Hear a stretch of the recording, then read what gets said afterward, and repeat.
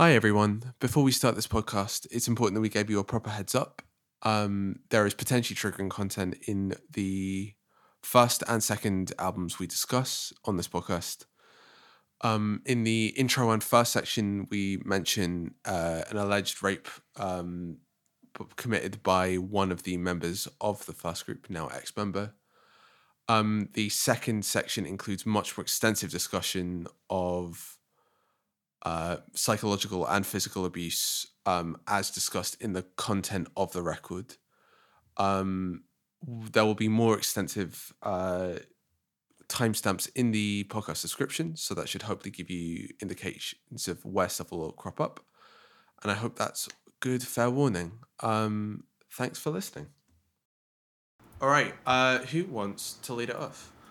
Not me. I don't have it today. I thought I had it, but I can't lie. That Soul Glow news really took the wind out of my sails. No. Hey, Boo. Yeah. Can I ask you to boot up Virtual DJ again and play the thing you just played, the Drake, the Red Cup one? Is that how we're starting this? Can I just get that energy back in through your veins? Yeah. Get it pumping around. Okay. Do you need me to stream it, or do you need me to? Yeah, I do need you to stream it. Are you? I can send you the file to intro this off with. You know what? Absolutely do that. Okay. It's a warm day. I'm up in my windows. You've got aircon on. It's just going to be fine. It is. Who cares about noise? You can cut my audio out of this if that works. If you have like a virtual audio like driver to pick up like Discord stream. I'm gonna shut up now. Just send me an MP3. You got it.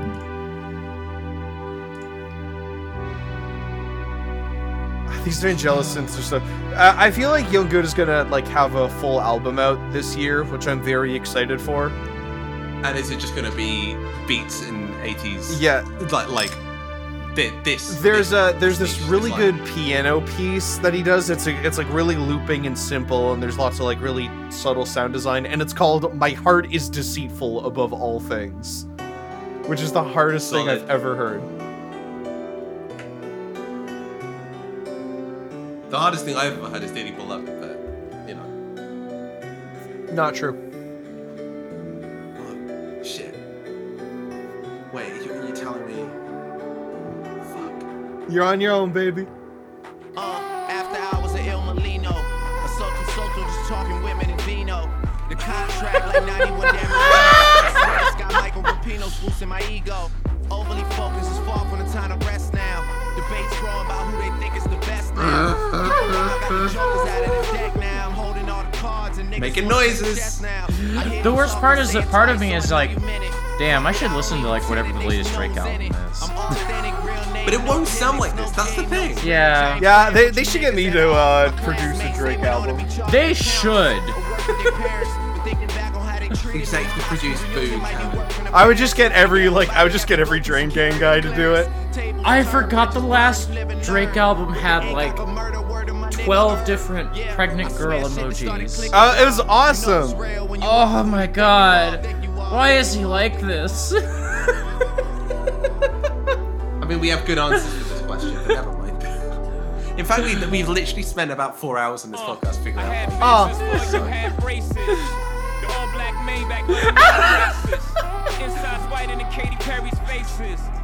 I don't know if this is a good J-verse or not. I don't think it matters, really. I feel like every J-verse of the last 10 years I've been like, I don't know if this is good or not.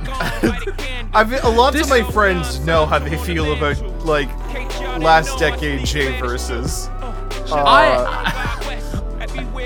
It's like, I have, like, J-blinders like nothing else. It's like Jay and Lil Wayne are the two rappers that like can just put out absolute trash, and I'm like, I don't know, it kind of slaps them. Thank you so much.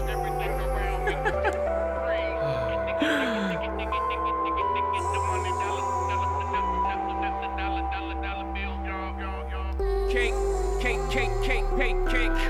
500 million, I got a pound cake.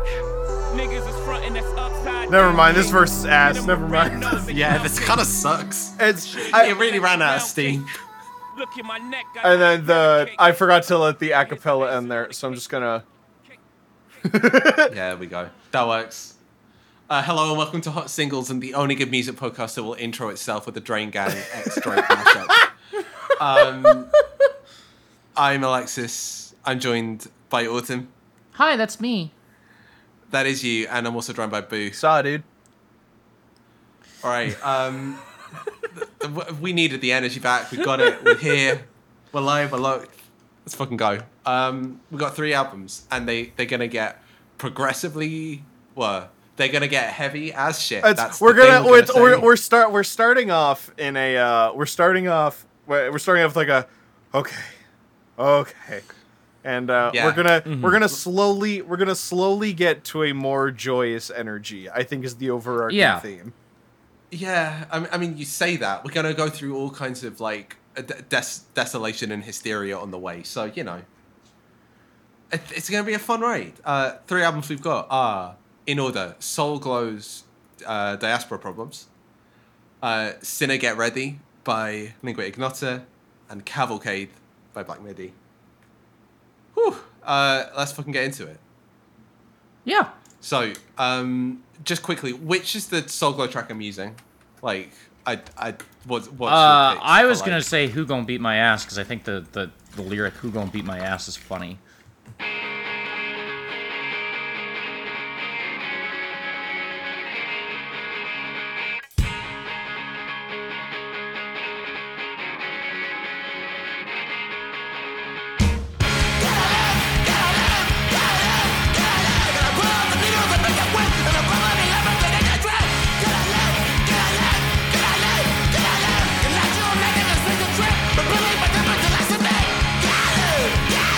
Yeah.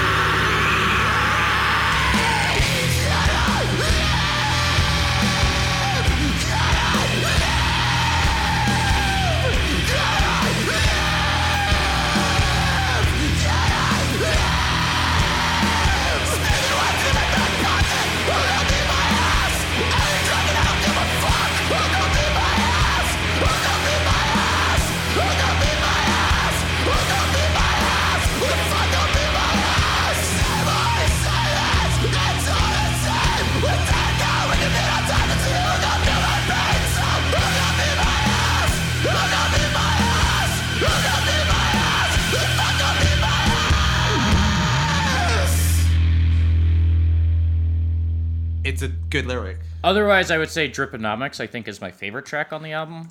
So. Same. We got to talk about Driponomics. It's so good. But cool. Okay, I'll choose between them. I'm gonna pull up the lyrics of Driponomics because that's gonna be a thing we talk about. Can we have like the Driponomics guy like talk like the intro talking over us while we were talking?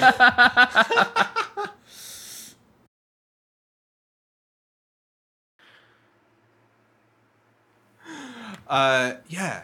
So yeah, this is Diaspora Problems by Soulglow. So Autumn, do you want to give us a like tiny little in on why you picked this album? I am fully throwing you under the bus right here. No, that's fine. I picked this album because I needed to pick an album and saw this on a couple like best new music things from like Pitchfork and I think one or two other places, and I was just like, that's really good album art.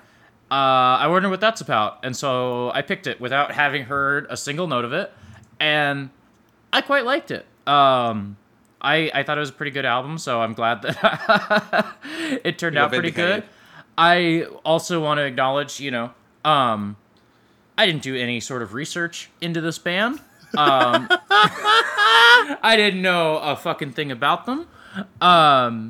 And right before we started recording, Alexis, you posted something in the chat about one of the members of the band has been sort of excommunicated from the band because the guitar player, right? Yeah. Ruben Polo, one of the members, is no longer a member because I'll quote from the Guardian article that this comes from. He had been accused by his ex-boyfriend of rape by deception, securing content by not admitting that he was in another relationship. The statement also said that the ex had been telling others Polo had admitted raping him. Polo admitted the deception, denied the rape, insisted he was working through his actions, and either way, he's no longer part of Soulglow. Yeah, that's the paragraph. So want to acknowledge that, but the thing that we were talking about before we started like recording is that like we have covered Lou Reed on this podcast. Yeah, we fucking did that. So yeah. And I don't think this like affects the content of the album to me. I would maybe feel different if this was a solo artist, but like it's a band. Yeah. It's a punk band, and I kind of it's like... It's not about the guitarist, yeah. I kind of expect shitty behavior from punk bands sometimes, and so that's not an excuse, but just like, yeah, it sucks. We'll move on. We'll talk about the album. We'll talk about the songs, because the songs are fucking good. Yeah, the songs fucking rule. Yeah, it starts off with an absolute fucking banger, right? The song that starts it off just starts with like or mostly involves the singer just shouting, "Who gonna beat my ass?" which is just funny. It's just a great way to start an album. It fucking rocks. What a great introduction into the world. Yes. Yeah, I don't know if this is me like being adventurous because I don't listen to much in my analysis. I mean, it's just because I don't listen to much hardcore and punk. But like, this is a black punk band. Like, yes, yeah. Of the three current members, the bassist and frontman are black. They very much talk about the lyrics are very much written from that standpoint, and it like drives a lot of the stuff that's going on in the record. Hearing like scream punk stuff, but in triplets. Was just like the first thing I noticed about this record. Was just like, okay, yeah. It's almost subtle because like, yeah, of course, punk people are gonna use all sorts of rhythms, all sorts of I don't want to say flows. It's not rap, but like, yeah, just there's a thing hiding in the background here, which is just like, yeah, nah, they're just a bit more in a wider cultural space and are better off for it. It's the same thing with just the think break hiding in the background of track 2.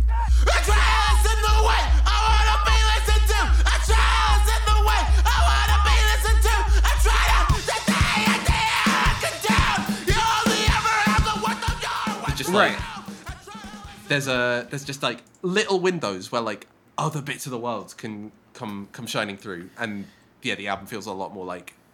I love it for that. Is it like a 5 Years in My Family that has like 30 seconds of like a synthwave sort of intro before it becomes a hardcore punk song? Is that the one? Yes, that's the one. Exactly. There's a lot of like little moments on this album that are like, what the hell am I listening to? I thought this was a hardcore. Oh, it's a hardcore punk. Okay.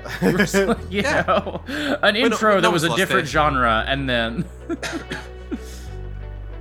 Yeah, like no one's mistaking what this album is and what it's doing, but just like there are moments of just like sliding into other worlds, which I very, very much appreciate. Yes. In interviews, the frontman keeps talking about. Let me actually use his fucking name. Pull up the. Piss Jordan. Often talks about like being the only black kid who was into like hardcore music, in the places he was growing up.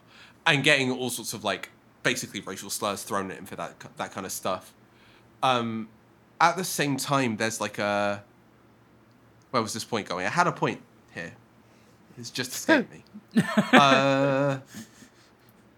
It's super easy for me to like draw the like ha ha ha ha ha black punk group like draws inspiration from other areas, whereas this feels much more interesting and subversive in that it feels like the punk scene got dragged back into the real world. Like, we spent so much time talking about 3 different like angles on emo and like stuff that has scenes coalescing about it, like the DC hardcore scene or the Midwest emo scene. Right. And like one of the things hiding in there is like their obscene and ubiquitous whiteness. Mm-hmm. And they're like, this is a thing that just like, oh, wait, hang on. There are real people who are like inflected by a real world that has moved on 20 years. Mm-hmm. And it's also just like a whole of a lot more racially diverse in its makeup. Or at least the most exceptional and interesting stuff is a whole lot more, you know, racially diverse and interesting for it. I feel like punk music can often become like a very like insular space. And so like, it's really nice to hear this album and hear people who like, are really committed to making punk music, but like at least have heard other music in a way. Yes. That, like sometimes you listen to a punk band and like these motherfuckers only know about the Clash. That is like the only band that plays different genres they know. God, it's embarrassing, frankly. Listen, I like London Calling, but like, come on. You know, come on. Well, we can do better than that.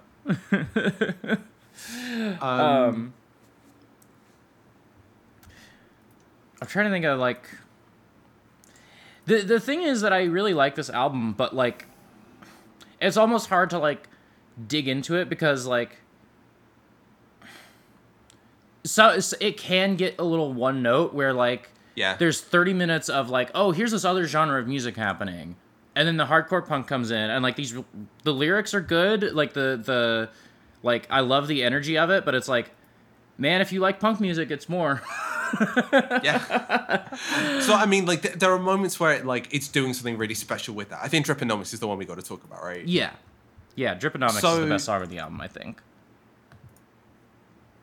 If I could just like get in front of I have not said anything about this record yet. I have one note in my notepad file, and it says "smokes ass."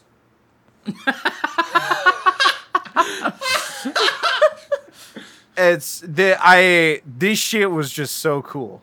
That is my entire review. I was like, fuck yes, baby. That is my entire review. So I mean, okay, it's a good time to, before we like go into like what's the special thing it's doing. Just like at a baseline, this is like aggro and shouty and angry and like fucking in your face and makes you feel like a dumbass and makes you feel like the king of the world and also makes you feel like a dumbass again. It's so good. Like the energy alone. Like it's a 40-minute punk album and that's what it's doing, but like it does being a 40-minute punk album really well. It does. Yeah. I have no higher critical thought other than fuck yes. That's it. That's as far as this got for me. I was like, yeah. Sometimes that's all you need. Mm-hmm. It really is. So let's talk about Driponomics, right? Yes. Yeah. I just think it's hype to hear somebody shout brand names. And I know he's like making a point. Like I know like when I actually read the lyrics, I'm like, oh, there's like, stuff happening here. But when I'm listening to the song, I basically can just hear shouting. So I'm like, oh, he's just shouting brand names, and it's fun. No, I get it. So, I mean, it's the thing is going back and forth between, which is like, this shit is cool as hell. We appreciate and love the scammers. Yep. You're exploiting the gullible idiots, but I guess that's okay because we're all fucking in it and we gotta figure out a way to make money. Like, that as a narrative to a punk track is like, it's got a sense of ambivalence that I just love. Like, having gone from punk that's very much about like manifesto style, statement of purpose, statement of like, political intent, coming to this, which is just like the most real politic bullshit you've ever heard. Like, TJX is completely onto one. Yeah. I appreciate it. And then this is the one that like sonically has the like the guitar is turned back from like a chugging punk part to the like super in your face like squall. There is a fucking distort to shit 808, and it is. The guitar sounds like a dying animal. In the best way. Yeah, complimentary. Yes. And there are a couple moments that like scream Peggy to me. There is like where is it? 1:15.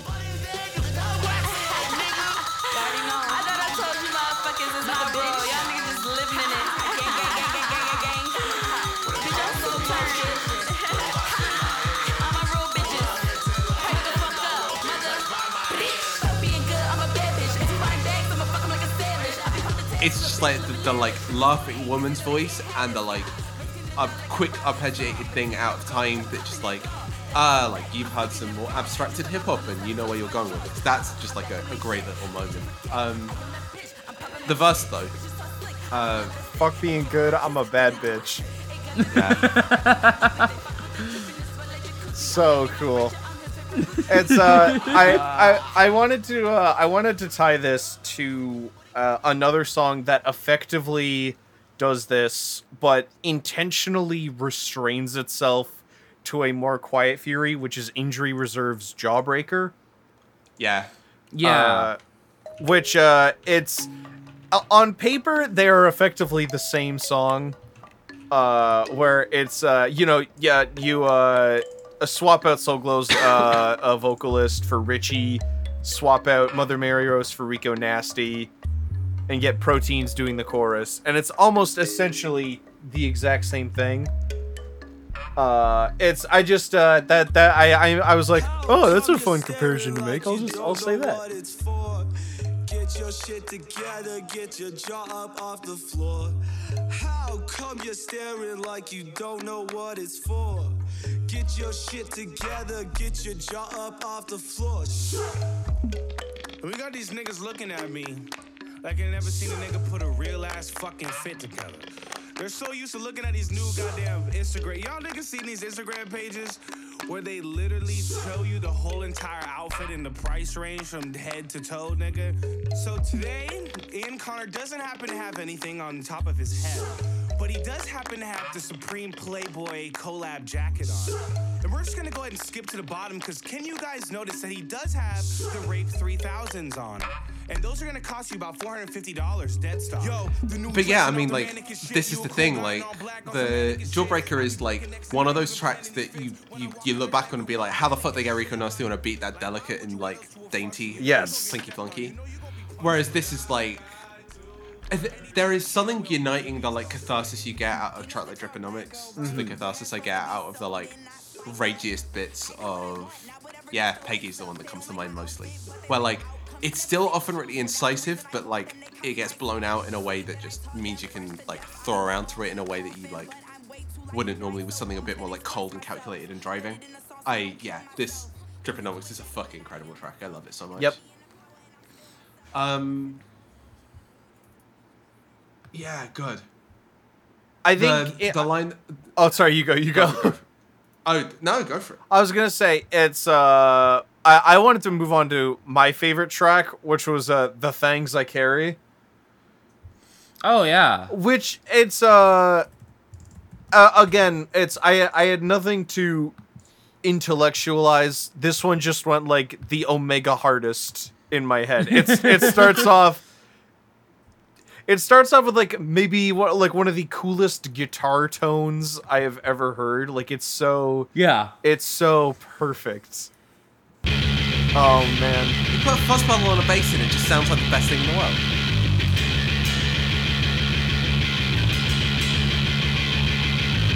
Stage up down my mistrust and Judy touches love and this is so much more on such. And my expressions come out hush. If that's you too, hands up, I'm trying to say so. You can't go in one day, what up? Also, I just fucking love the Bearcat verse on this. It's Yes. so good. Yeah. It's so good. Oh man. Also, it's so cool that this is a record that has like this is a punk record that has like featuring verses. That is Yes. Yes. I feel like that is something that I feel like we should get in front of. That is an awesome idea. Every punk album needs to do this. Come in, hey, it. it's come to our studio, spit a hot 16 over us just like losing our shit. Yeah. Yeah.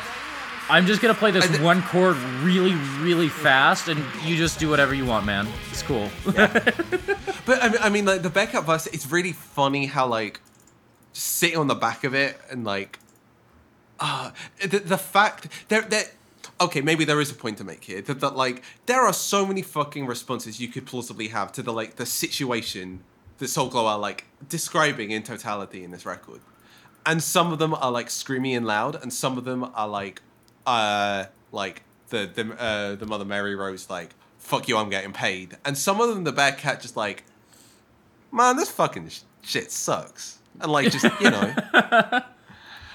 Like all of them feel intensely emotionally honest. All of them feel really varied and like genuinely true to the like stuff they're saying and the way they like come across as artists. It's just like really nice to feel it on the surface so obviously. Like, yeah, no one's hiding shit on this one.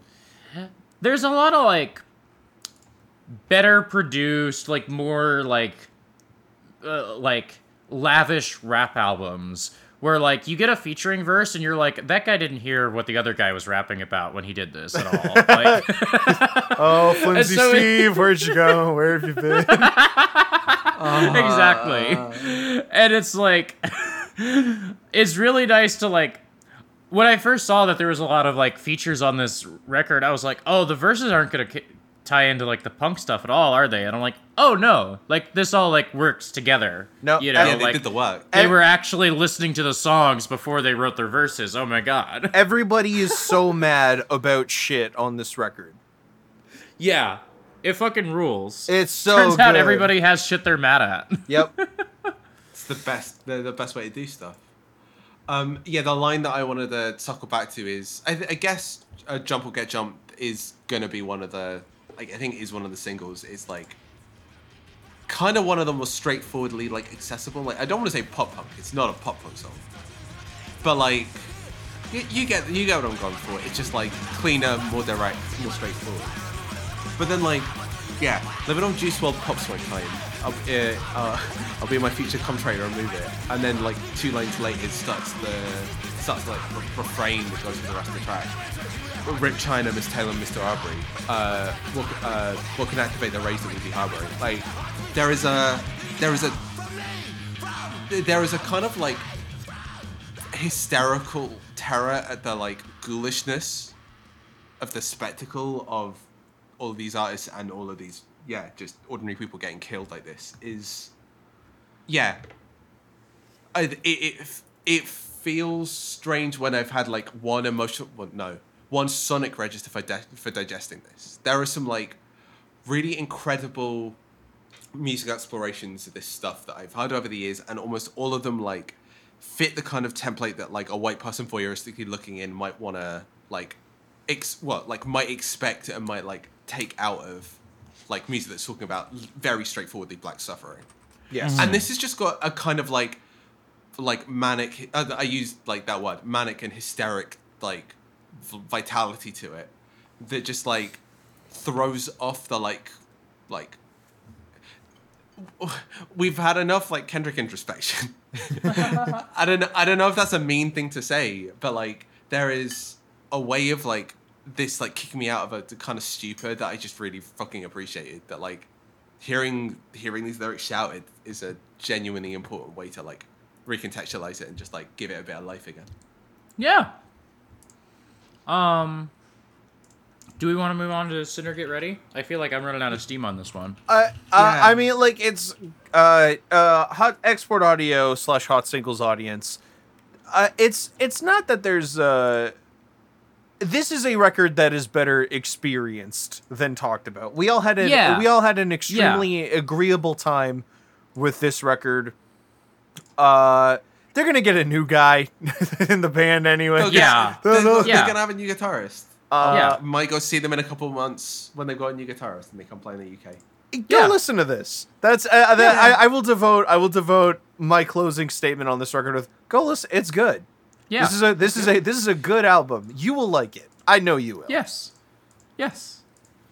Yeah, the thing that's got me thinking about is other music that's like very explicitly talking about black suffering and like how I feel about it. Given that like some of it I've like grated with for reasons that are about the music primarily, and some of it I've like found difficult to connect with in other ways. Like Speaker Music is a guy called DeForest Brown. He is a really interesting writer as well as an incredible musician. He's got a project called Black Nationalist Sonic Weaponry, and it's an interesting project. I really liked it when it came out, and there are tracks in here that are just like trying to put like, you know, sonic weaponry, like put a sound palette to like just the visceral, emotional, and like political response to white supremacy, and somehow it like, I don't know what it is. Like I feel like this takes on a mantle of that in a more casual way and somehow tops it for energy and intensity, which is like, okay, yeah, it's because it's a fucking punk record. What you want about? Let me just drop a track in here so you can see what I'm talking about. Like, I don't know if this is an even reasonable comparison to make, but it's just like the emotional stuff I'm getting out of Diaspora Problems. Just like it hits really hard. You should go listen to it and see if it hits for you. Yep. 2 thumbs up from me. Yeah. Oh yeah. Okay. All right. Time to talk about the fucking depressing shit. Yeah. In hell with me.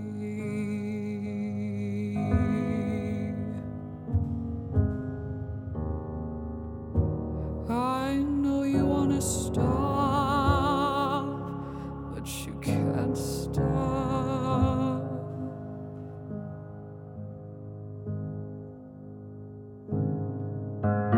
I've watched you, Lord.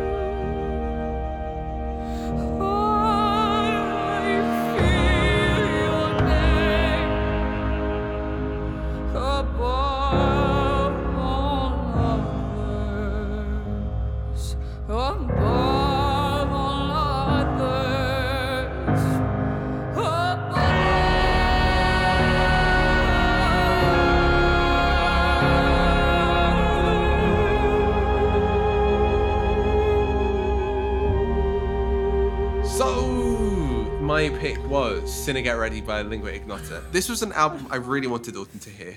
Okay. I'm interested in your thoughts, but we'll get there in a second. Sorry, we'll get there.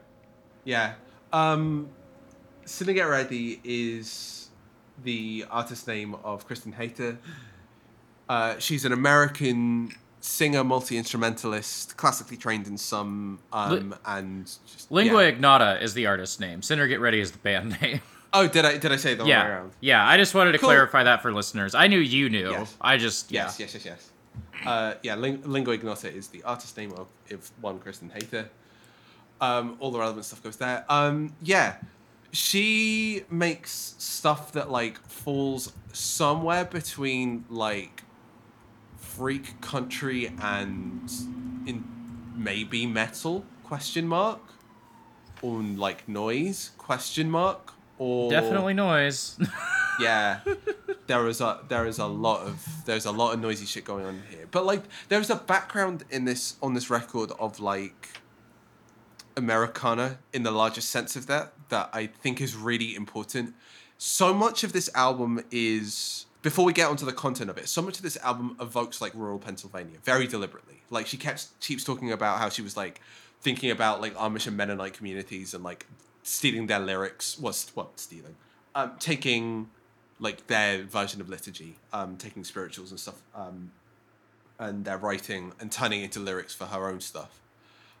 Very explicitly, like a track called Pennsylvania Furnace, another called The Perpetual File of Centralia, which is the coal mine that had an accident in it a couple hundred years ago. That's not a couple hundred years ago, like 100 years ago, that now has just a fire going on in it that will not go out. Which is fucking wild when you think about it for a moment. But yeah,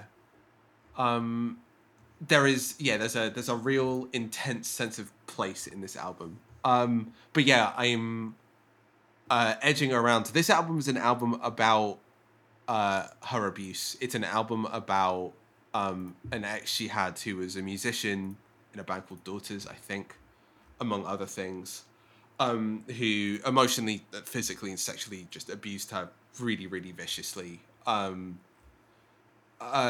Like it's shot through all of the lyrics, it's shot through all the songwriting, and it's shot through the emotional arc of the record. Like it's like a genuine descent into like misery and like desolation. Like track 9 is like very much just like I'm on my own and coming to like some kind of resolution within that, which is presented in this incredibly holy way, which is fucking scary. The more I like say this out loud, the more like hearing the things, saying the things that I'd like clearly read and could understand through the lyrics and through the music. It's just like, this fucking album is miserable as shit.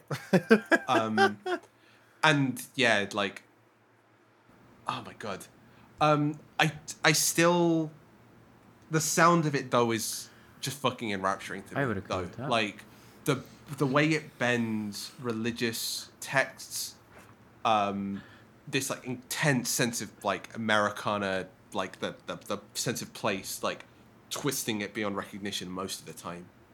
I kind of love this album, and I kind of want to know what you think about it. This album made me cry a couple of times.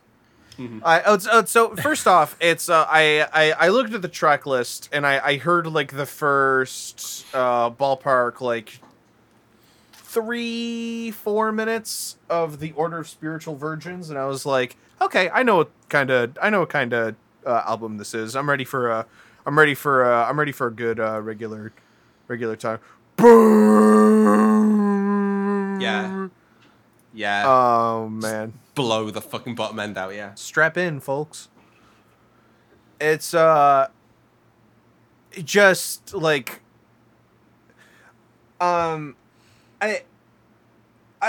I feel like if I call an album slow, that could be interpreted as a negative or pejorative statement, which is not true. This album is so slow that if Kubrick was listening to it, he would start thinking about dinner. Klubik. Who the fuck is Klubik? Did I say Klubik? Oh no, you said Klubik. Oh my god. Okay, sorry. I thought you were lighting me up. Shout out to MLB pitcher Corey Klubick, who I'm clearly thinking about all the time. Actually, Just MF said Klubick. Yeah, no. Clearly, Kubrick doesn't have the most empathy for like an abused woman. Yeah, I was gonna say. Oh man, yeah, maybe bad comparison. Yeah, no. I mean, you know.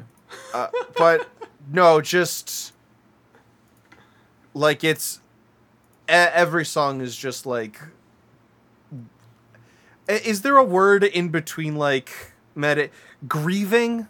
I think is the word I would use to describe the mournful or something. The tone mournful is certain, like it's just so like so rich with like mourn. Oh man.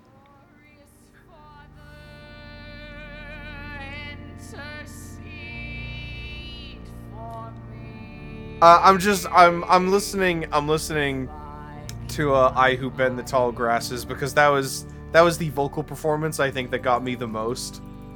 Yeah.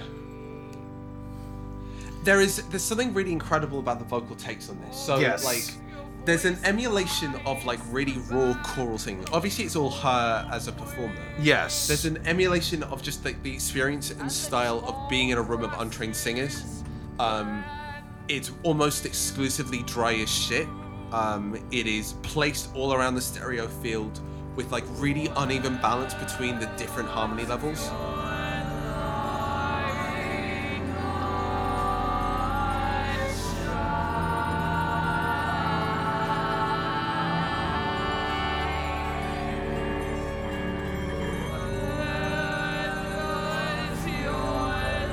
So rather than it do the like standard pop wash thing of like merge into one really coherent and cohesive like balance, like perfected like unit that sits behind in a stage sense the main vocal, it feels very much just like how I've experienced versions of like sitting in a chamber choir, or like how I imagine like a small church singing where people like really care about what they're actually saying. There's a kind of like raw intensity to that just like fucking bulls me over every single time. God damn. Autumn, did you what did you think about this record? I feel like I'm just going to be saying like fuck man like over and over. I have just been sitting here trying to think of like the nicest way to say that I fucking hated this. Oh, I'm so shit, sorry. man. I hated this record. I'm so sorry. Nah, that's alright. This is where the good shit happens. I just was like, I was waiting for something else to happen. I was so desperate for there to be a second mode that this record went into. I was so fucking bored. Oh man. I'm sorry. I felt so bad as you two were like going into how much you love it, because I recognize that like I recognize why people do like this. Like it's been a very popular record. Like I hear everything that you two are saying. For me, just the like experience of listening to it, I was like, oh my god, I'm so bored. Oh my god, fucking pick up the pace. Oh my god, do something else. I'm in hell. Oh man. The most annoying thing is like it's not even dislike in an not in an interesting way. I'm interested why you're bored specifically, but like if that you're bored and not like revolted, that's like it's a very very important difference. Yes. Yeah, like it's just one of those. It's one of those things where like I can listen to this and I understand totally why why other people like this. Like, it's not like, oh my god, how do you listen to this shit? It's just like, for me, it's just, it just felt so, like, monotone and like you said, miserable. But, like, for me, for you, it's miserable complimentary. And for me, it was miserable derogatory of just, like... miserable. Because I was just, like, take the vocals, for example. Like, I hear what you all are saying about feeling like the vocals are so, like, emotional and moving, and for me it felt like the vocals were just, like, very repetitive, very, like, there is, like, so much pain in them, but there is also, like, nothing else that I was grabbing onto besides that, like, just abject misery. And I wanted something to happen on the record. I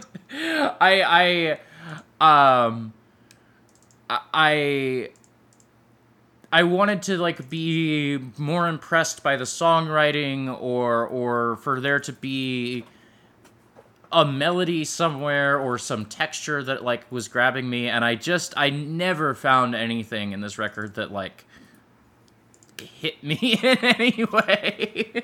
Yeah. I'm sorry. No, that's fine. Rude. It's I feel like what happened is that it's objectively, this is difficult to listen to. You said it yourself. Like, we called it, like, miserable positively, and you said miserable derogatorily.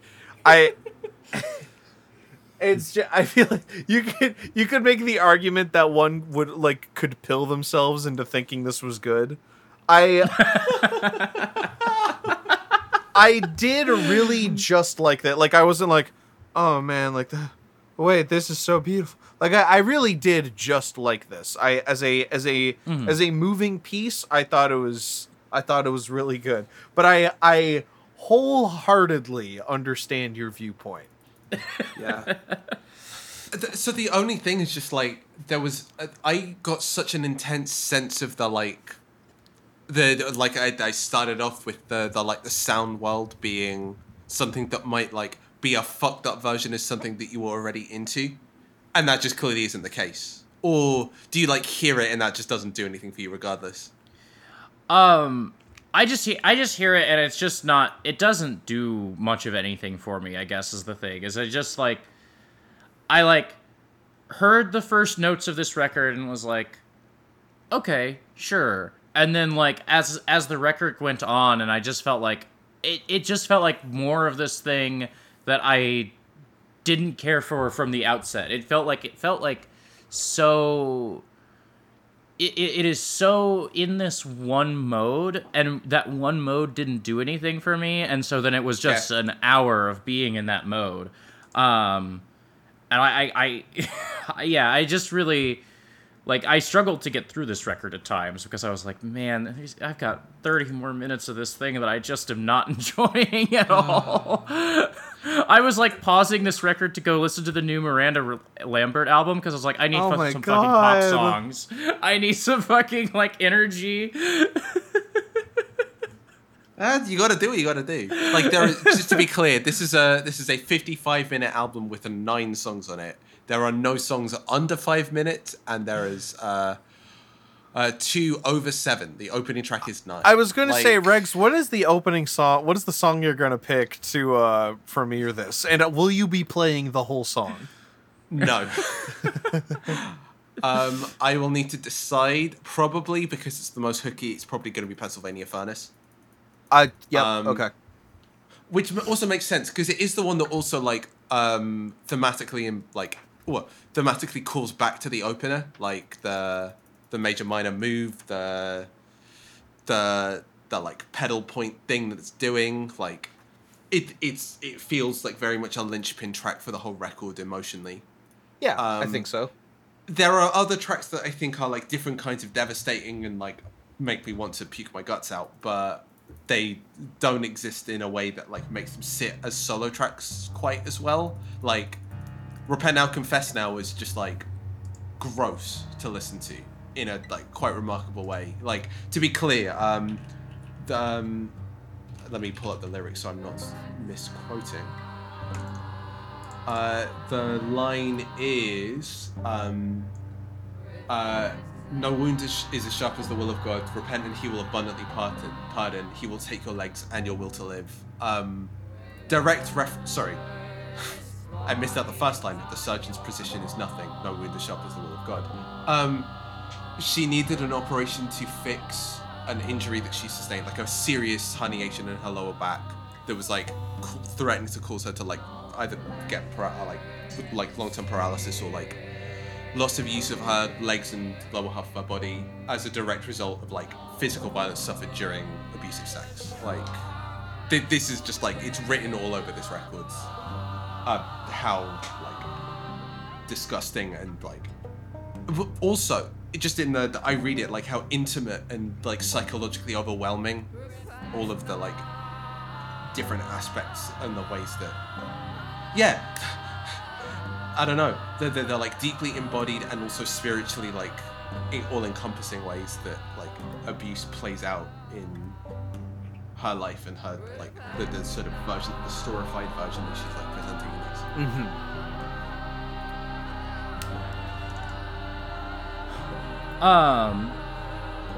What was I gonna say? Yeah, I did not read the impact statement. That is a was rough tied to the read. album. I will say that. Yeah. That is. Don't need to. But I did read like a little bit about the play, like, you know, just like what's on Wikipedia and like the Pitchfork review, basically, like some of the like cliff notes of like the story going into this album, and like it was one of those things for me where I'm like, I can appreciate that this is coming from like a very real and like very authentic place. Like all the like pain and suffering on this album is like real, you know. It's not like anyway, but it just didn't like I just had the problem where I'm like, I just don't like the music, and I can't like get invested in sort of the narrative when I just don't care for the music in any sort of way. So that was sort of what I took away from that, I guess. Yeah, I'm trying to think. There was a little while ago, because one of the few albums that I could think to meaningfully compare this to, there are a couple of artists that I think like occupy adjacent spaces in my mind. One is Chelsea Wolfe, who makes like dark gothy, like I guess like bluesy metal or like country metal would be the way to describe it. Who like inhabits some of the more like dark spaces, but with a so much more aesthetified sense. And the other one on the other end was like the songwriting terms, and also again the sense of like deep Americana inflected stuff, is Ways Blood. And I remember us passing around Titanic Rising a couple years ago, which is an album I still think I really like, but I think I've like grown out of slightly. I think it's very, very pretty and not the most emotionally involving at this point. But like I feel like a lot of the harmonic moves, the things that make Lingua Ignota bearable as an album to listen to are the sorts of like moves that would be centerpieces of like grand sweeping romantic gestures in a Waste Blood record. And those just feel like analogies that I have in my head. And like I feel like there is a more survivable and like maybe just frankly more engaging version of this that's not so dependent on an incredibly morose and incredibly intense narrative, and that also, you know, it like goes musical places that are, you know, bright and somewhat tolerable for Autumn to listen to. Yeah. I would love to see a press release that's like it's this record is confirmed Autumn approved, and there's like a little sticker of Autumn in like the press photo giving a thumbs up. Still like quite glum looking. Yeah. It was bearable. Full stop. Yeah, just that there are things adjacent to it that could be things that you could one day get into, and that this is not it because it's so fucking miserable, and that's fine. I feel like a jerk, you know? Nah, you're not a jerk. Sometimes people don't like albums, and that's okay. You're not a bad person for not liking an album. And nobody's gonna like nobody's going to like write into the export audio inbox being like, Autumn's attitude towards Sooner Get Ready was unacceptable.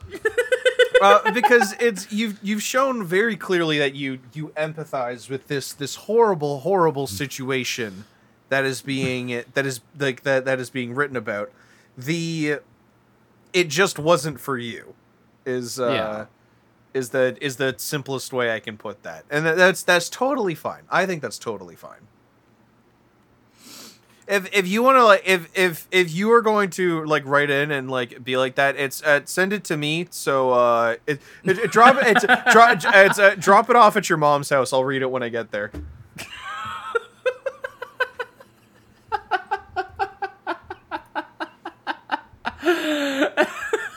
This is a good album. I like this album a lot. It is so slow, so painful, but I really loved it. I really those are my thoughts on Sooner Get Ready. Yeah. Any more like specific tracks to bring out, or like we're leaving it there?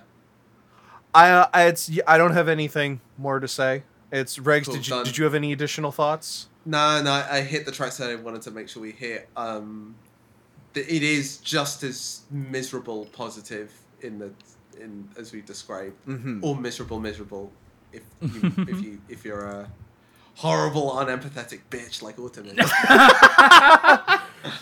if you're a sociopath like Autumn is. Yeah. And yeah, like you're if you do want to check it out, you're going in fully warned at this point. Yes, it's we've let you know this is a record about extremely horrible abuse, and it's fucking harrowing. It is a harrowing shit, listen. how about it? Yeah, fair play. Should we head onwards? Sure. I'm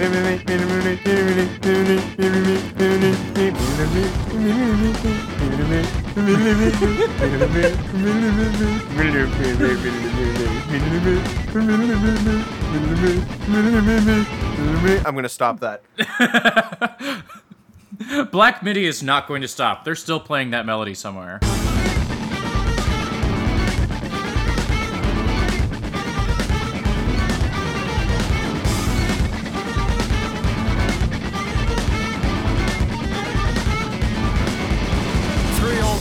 Sonny boy, backed only by accordion. 3 rows of pale brunettes protect him from the crowd, and the curtain is a patchwork of imitation vermilion, and a red board hangs over the throne that has been found.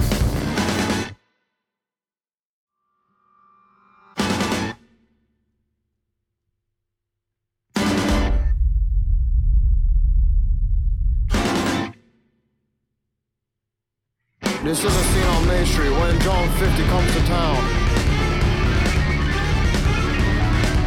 Yes, this is a scene on Main Street when John 50 comes to town. Crowds of every age, creed, and gender are abound. Senor Kitsch sings skits detailing each attendee's sins. The first-time anteaters lose themselves in the wings. With vigor they scratch red spots, overwhelmed by their king.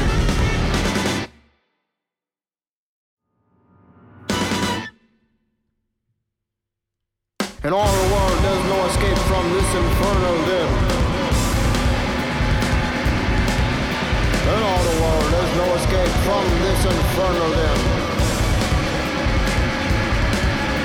The children of Bethlehem, from all boys and girls, come listen to these, my eternal words.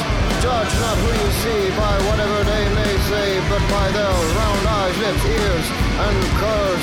A man is his country, your country is you. All bad is forewarned, all good will come true. These words are heard on Main Street when John 50 comes to town. Yes, these are the words of Main Street when John 50 comes to town.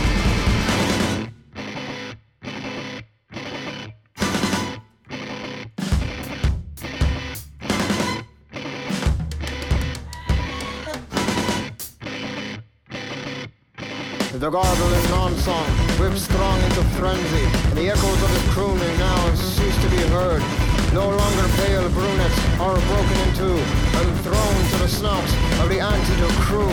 John 50 is intolerant, his soapbox usurped, his bone robe adorns the tree stumps of the earth.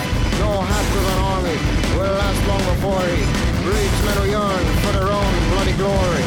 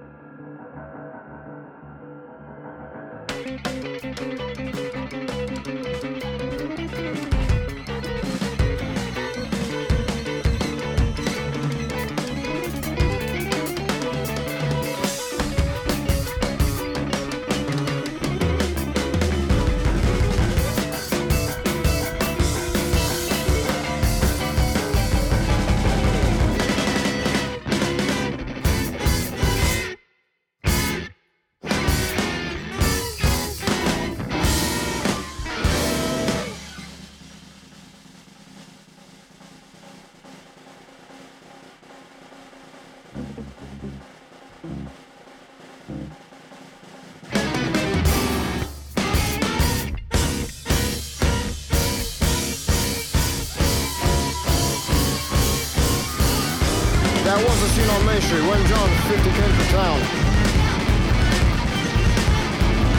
Yes, that was the scene on Main Street when John 50 came to town. I do want to just I'm sure Boo knows why and what I'm linking and why I'm linking it, but I do just for Autumn's benefit want to just link this. It is timestamped, so just hit the play button. Okay. And we can 3C on it just to experience this little moment together. Sure. I've got it in front of me. I can count down if everybody's ready. Go for it. 3, 2, 1, go.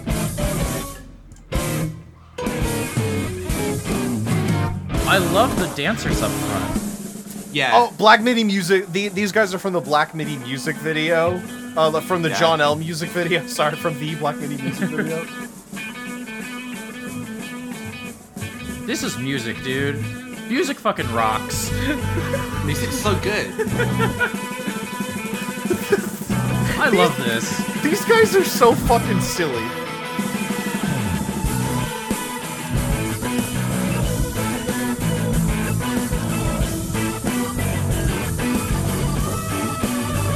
This fucking rocks.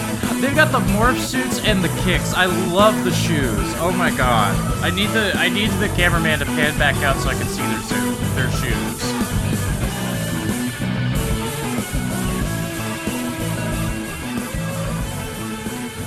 Get you a band who can do this. I just wanted this as a tone setter. Get you a band who can get more suits dancing to Can't Stop with the Red Hot Chili Peppers. And then They're so cool! Segue straight fucking back into John L. Who are Black MIDI? It's depending on who you ask, they're either industry plants or the coolest motherfuckers on the planet. They can be both of those could be true. It's to be clear, they're not plants. They are not. But no, there's another band. But the Plants is a different band. But it's so these guys. I feel like the okay. I should get in front of this first. I am in romantic love with this band. I love this band so much. Oh man, this is such a fucking. I love Black Midi so much. They are so fucking cool and funny and awesome. We're really coming out of the like into me like running around in circles about this record. Black Midi is 3, formerly 4 blokes that all met at the Brit School, and 2 weeks after they graduated, they got a gig at South London's renowned windmill venue. That first gig led them to a windmill residency and a publishing contract and a record deal, a Mercury nomination for their first record, Schlagenheim, and you are listening to me talking about this right now.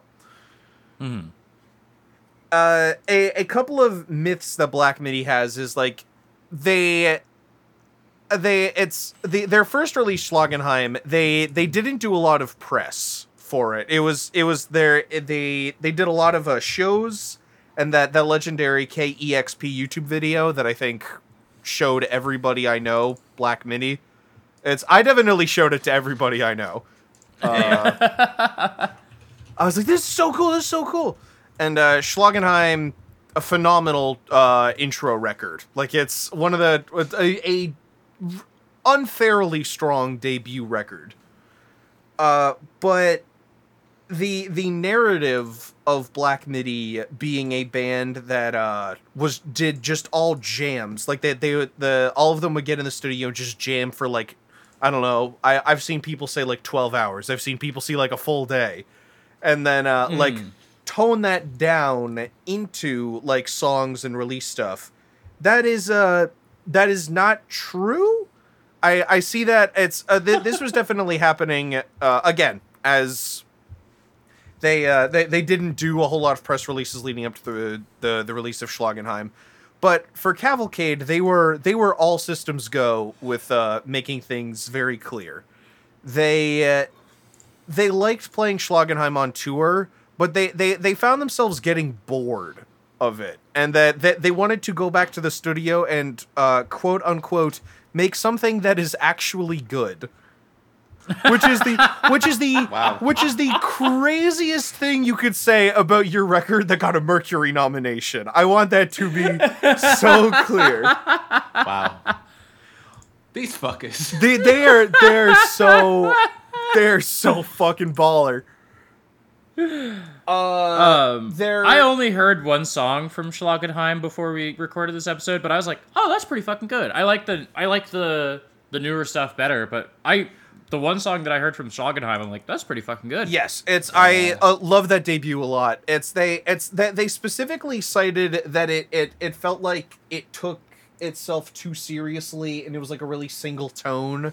It was more about like exerting power than it was like particular melodies or something, and that's not what they wanted to do going forward. Like vibe merchants, but also being complete nerds about it is like a very hard line to tread. Yes. Like Radiohead have somehow made a career out of it, and more or less successfully. But you know, I was gonna say, as it's and you look in like Black Midi's YouTube comments for like their first stuff for like Schlagenheim and stuff, and they're just like, all of them are like, this is like Talking Heads meets Robert Fripp meets Rush meets, and it's like it's so many people trying to pull from the.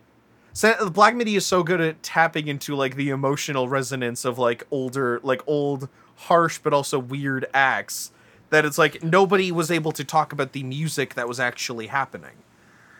Can I offer up like one quick like comparison to another act that came to me while I was listening to this? No, yeah. This is not a slight to this band at all, but like I listened to this and was like, oh, I get why people like King Gizzard now. Yeah.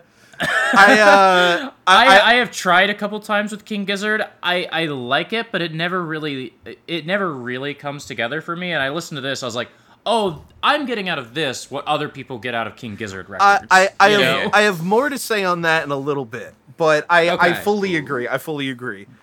So they're like, let's not do like the half jam, half initial songwriting thing, and then just go initial songwriting. Mm-hmm. Matt, their lead guitar and like did vocals on a couple of songs on Schlagenheim, leaves the band citing mental health reasons. I don't think he's coming back. And they get they're two tour musicians that they've been playing for their first stuff. It's a saxophonist and a keyboardist. I think one of them is in Black Country New Road, which is like if you copy pasted Black Midi and then hot take sounded slightly worse. But it's that's neither here nor there. If you like Black Country New Road, send a letter to your mom's house. This Cavalcade, the second album by Black Midi, was my favorite album last year and is assuredly one of my favorite albums of all time. It's fucking good. That preamble is how I feel about Cavalcade. I was like, I had to get all that about Schlagenheim out of the way and then say, this was fucking awesome. Guys, what did you think of Cavalcade? So the very first time that I put this record on, I was in the back at the store I work at, like doing some like admin stuff, and I was like, oh, I need to listen to this for hot singles. I'm just gonna like play it, and I heard like the first couple chords of John 50, and I was like, oh, this is gonna need more of my attention than just like background and work music. Sorry. Pull up. Yeah, John 50. John L. I know it's John L. Wait, hang on. Have I just missed this? L this is the Roman numeral for 50. It is. And is that a thing that they use in the track? Have I just completely glazed over what... Greep says that was the scene on Main Street when John 50 comes to town, like 9 times. Yeah. Fuck. Wow. I've just like not actually heard the lyrics to this album at all. Then. Fake fan. Clearly. I'm autistic. You can't blame me for not liking words. I hyperfixated on it. Uno reverse. That's why you need the JPEG of the so Kaiba like getting like vaporized. The Yu-Gi-Oh. I don't fucking know Yu-Gi-Oh. You're lost. So speaking to that King Gizzard thing we were talking about earlier, there's a huge resurgence of like whacked out guitar music. It's especially in the UK. I did want to talk about this. Black Midi are considered sort of the progenitors alongside Squid, Black Country New Road, Idols, and to like a lesser extent, like King Gizzard and Face Stabber, and all sorts of other associated guitar acts that are like that want to do insanely weird stuff, but on the internet. And Schlagenheim was definitely extremely in this camp. Like it's hailing the post-Brexit punk genre. And then they immediately swing into an album where like half the songs are like doofy show tunes and like really like insane brass stuff.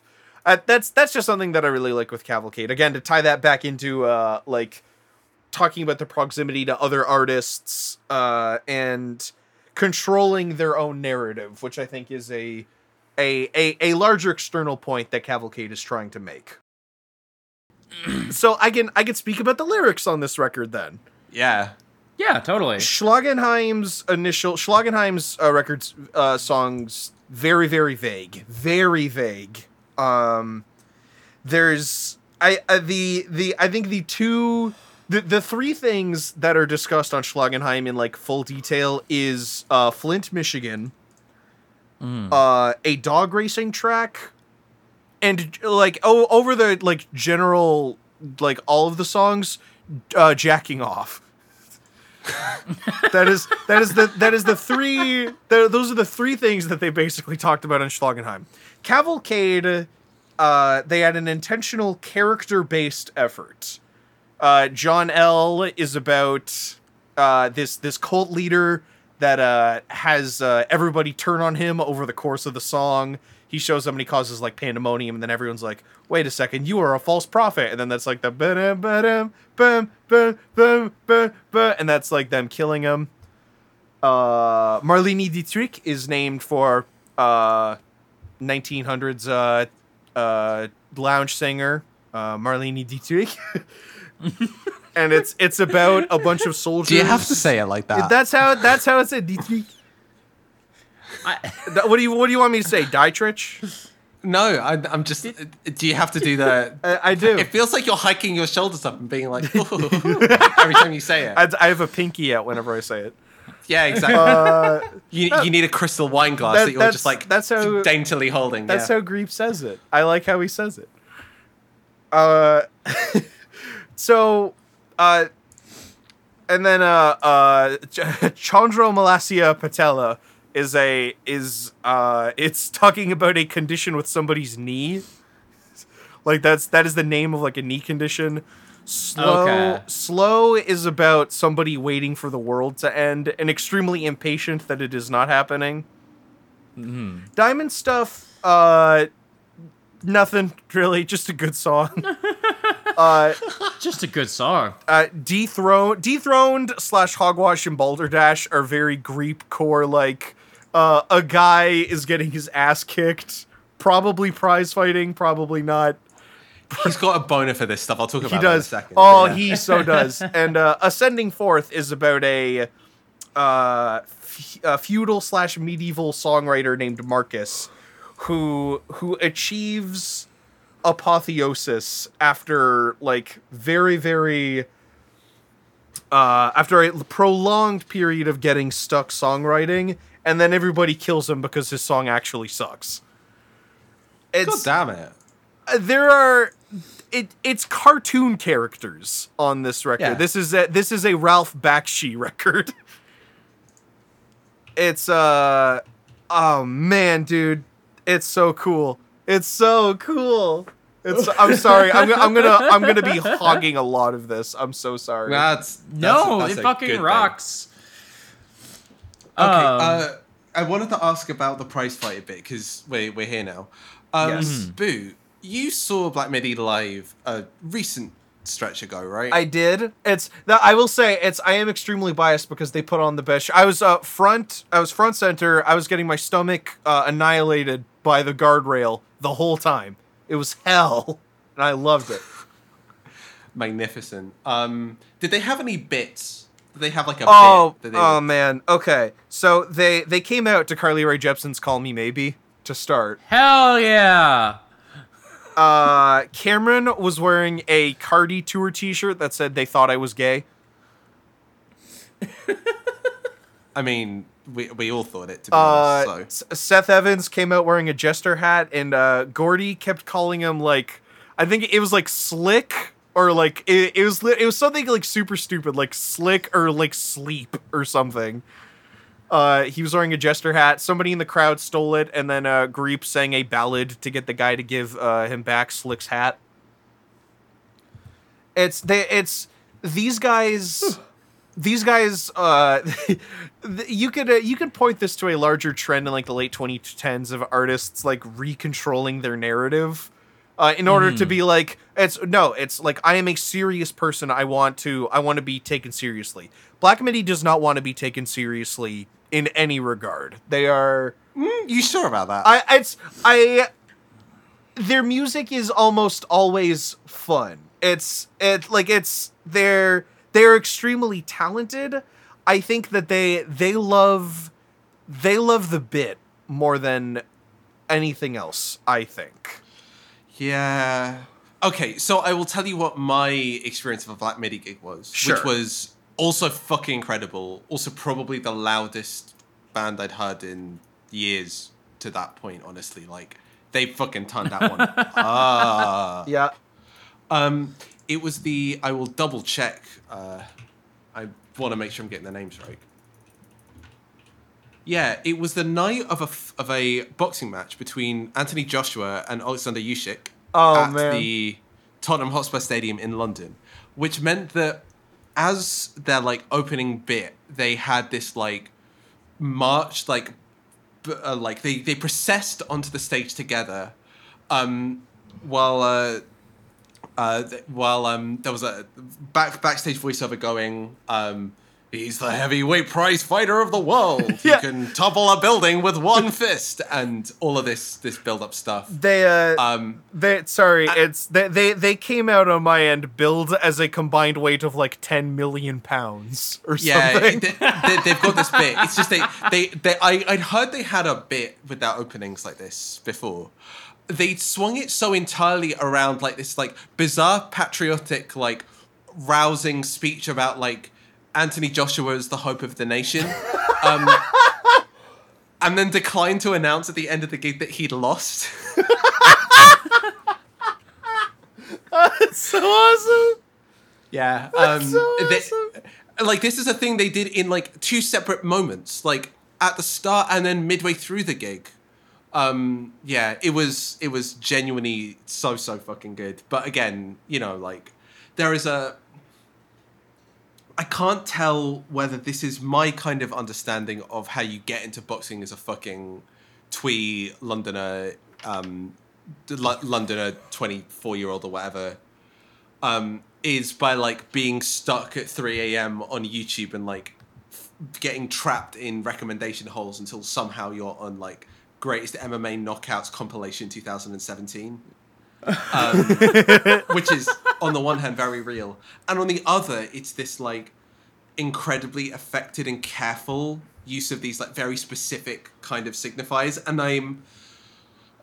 I struggle to figure out what ties them together, but there's a hint of the like Wes Anderson like magical returnal to a like part of it is about like the like you're almost gonna hate me for this like white understanding of like jazz era jazz. No, Like, it's I think that's a thing that comes across really strong for me. It's Black Midi loves the movie Patton. Yeah. Okay. Yeah. Okay. There's so much about like the especially I want to say two things. If you heard me and Regs talking about Black Midi going on tour and being like, wow, I should go check them out. They will have been on tour for about 1 year. Like maybe like next month after recording this. They've been on tour. They've gone to Atlanta. They've gone to Atlanta like 3 separate times. They are almost never not playing shows. If you would like to go see them, it is extremely easy to go do that. Yeah, you can just do that. And two, I wanted to speak to like you trying to find like the particular signifier that ties all of these that ties all of these together. Mm-hmm, and exactly. I'm gonna hit you with an all caps 72 point red color statement, and it's dudes rock. God fucking damn it! It's these guys love like stupid video games. These guys love Red Dead Redemption. These guys love like stupid like MMA YouTube comments. These guys love like looking up old jazz playlists and shit. They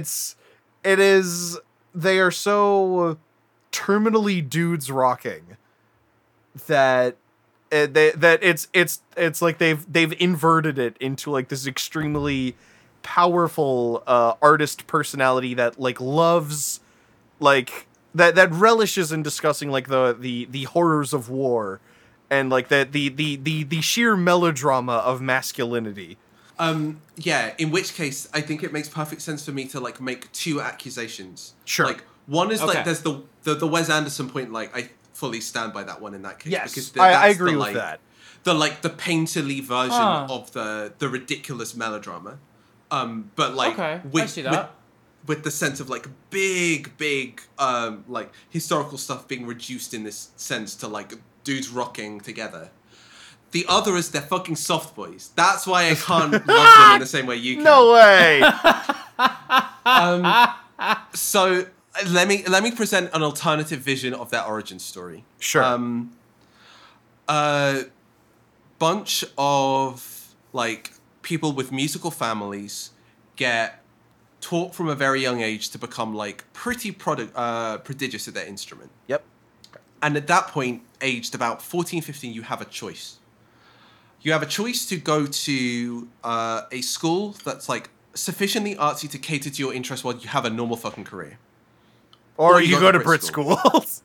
And for those of you who are not keeping score, Brit School's alumnus approximates, I would say, ballpark like 100% of the artists we've covered on Hot Singles.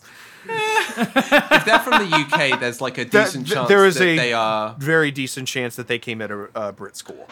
The specific idea being that, like, you need this sort of, like, weird combination of institutional or family backing and a commitment to being a musician or performer from a very young age. Like, yes. This is, like, people like Florence Welch, people like FK Twigs. This is, like, all go through various kinds of... If it's not the Brit School, it's one of the other, like, many, like, performance-dedicated, like, schools or performance arts colleges in London. And, Which is why I don't like the plants accusation. What people want to say is Black MIDI is privileged, which they are. Yeah, no, like, it's nakedly say they are. It's Brit is a free school, but it's like there's so many like it's like buying instruments. Like they have an insane amount of gear. Dedicating yourself to songwriting, like having that time to make like whacked out bug nuts music, is a luxury. Yeah. Yeah, exactly. And it's also a choice against the reason that I'm terrified of Black MIDI is in a similar way to the way I'm terrified of Vampire Weekend. They are an alternate universe version of myself that I am like fiercely rejecting with the power of like magnetic repulsion. Like that's the thing that I'm terrified by about Black MIDI. The version of me that was just as into like gonzo indie rock and jazz as a 13-year-old, but decided that instead of wanting to be a scientist, I wanted to like play music, would have ended up sounding like fucking Griebel. Griebel. I was about to say Griebel Goering just to like really fucking rub it in, but no, it won't be. I like Griebel. Yeah, I'm gonna call him Griebel from now on. Griebel Goering is like the most like postmodernist literature version of a bad protagonist, but it fits because I fucking feel like Black MIDI are from a Don DeLillo novel. Like they feel so. The reason that I was gesturing all this way towards it's because you're scared of Black MIDI. So one, yes, I'm just scared of them and I'm trying to find a way to emotionally distance myself from them. The other part though is it's this like incredibly the dude's rock attitude to like emotionality, like this outsized melodramatic emotionality, is just one that I like find mesmeric in one sense and also like genuinely terrifying. Like I cannot enter that headspace. I cannot enter that world. I might have killed the dude. I say this is in full acknowledgement of the kind of like sports faggot I am. Like this is entirely true. I'm a dude rock person in some very strong senses, but the emotional sense, the like stories of daring do and repurposing Enid Blyton stories or war epics or the fucking Wes Anderson style like beatified like interwar melodrama. Yeah, like that is a version of dudes rock that feels kind of alien to me. For sure. And going along with that is it's so much younger. Like it's a much younger mindset. Like it's all these guys want to do is play stupid covers on Anthony Fantano interviews and like just tour. Yeah, I mean like there's a version of me that like fully realizes that, and that's the version of me like making gonzo like flips of stuff. Like I've got a happy hardcore flip of a couple Frank Ocean tracks that will never see the light of day, but that's my version. Like it's more digital, it's more in the box, it's XYZ. Like there are reasons why I'm in the lane that I am and Black MIDI are much more successfully in the lane that they are. But yeah, there's the final level of like, when I say the phrase wavy gums, does that mean anything to you? Absolutely not. No. Wavy as a description. I'm literally gonna fucking Urban Dictionary it for your benefit. Oh, hang on. I've just Googled wavy garms. 1 sec. All right. Oh, that's not nice. That's me. You said a mean thing. Aw. Yeah. From Urban Dictionary, because a British slang phrase originating from the southeast, meaning cool clothes. Followed by the second entry in this, which is probably more of an indictment, but term originating in London refers most commonly now to edgy, hipster clothing and is supposed to be complementary. However, in the majority of situations, it's a decent indicator that someone is in fact wearing shit or ridiculous clothes, but a type of shit clothing that fits the general edgy hipster vibe. This includes poor-fitting vintage clothing, not always a bad thing. Vintage shell jackets, massive staple here. Short-sleeve shirts with a pathetic graphic Hawaiian print, the likes of which is stereotypical for middle-aged tourists. Yeah, kind of like they go more for like. I'm lodging a complaint. Yeah. You do not get to like, and I'm not saying this about you. I'm saying this maybe just a little broadly. Bad, Not Good has been like this for years. We all love Bad, Not Good. You are not allowed to give Black Midi shit for this. So wait, hang on. If I look at Bad, Not Good, they are...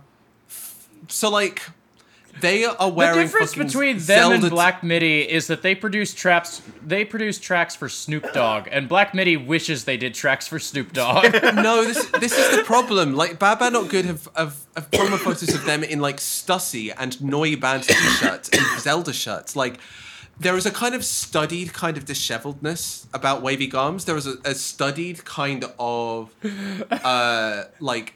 This isn't just about, like, stoner chic. This isn't just about dressing down. This is about, like, the very artfully curated art scene bastard that I run into every single day of my life in the cities of London and Bristol. And that I'm, like, terrified of becoming by, like, thoroughly rejecting and becoming androgynous sports faggot. And, like, this is the world that I am in and around constantly, and I fight with tooth and nail. Tooth and nail. Sorry, I have to make the final joke. Tooth and nail being the two non-binary friends that I have as I do this.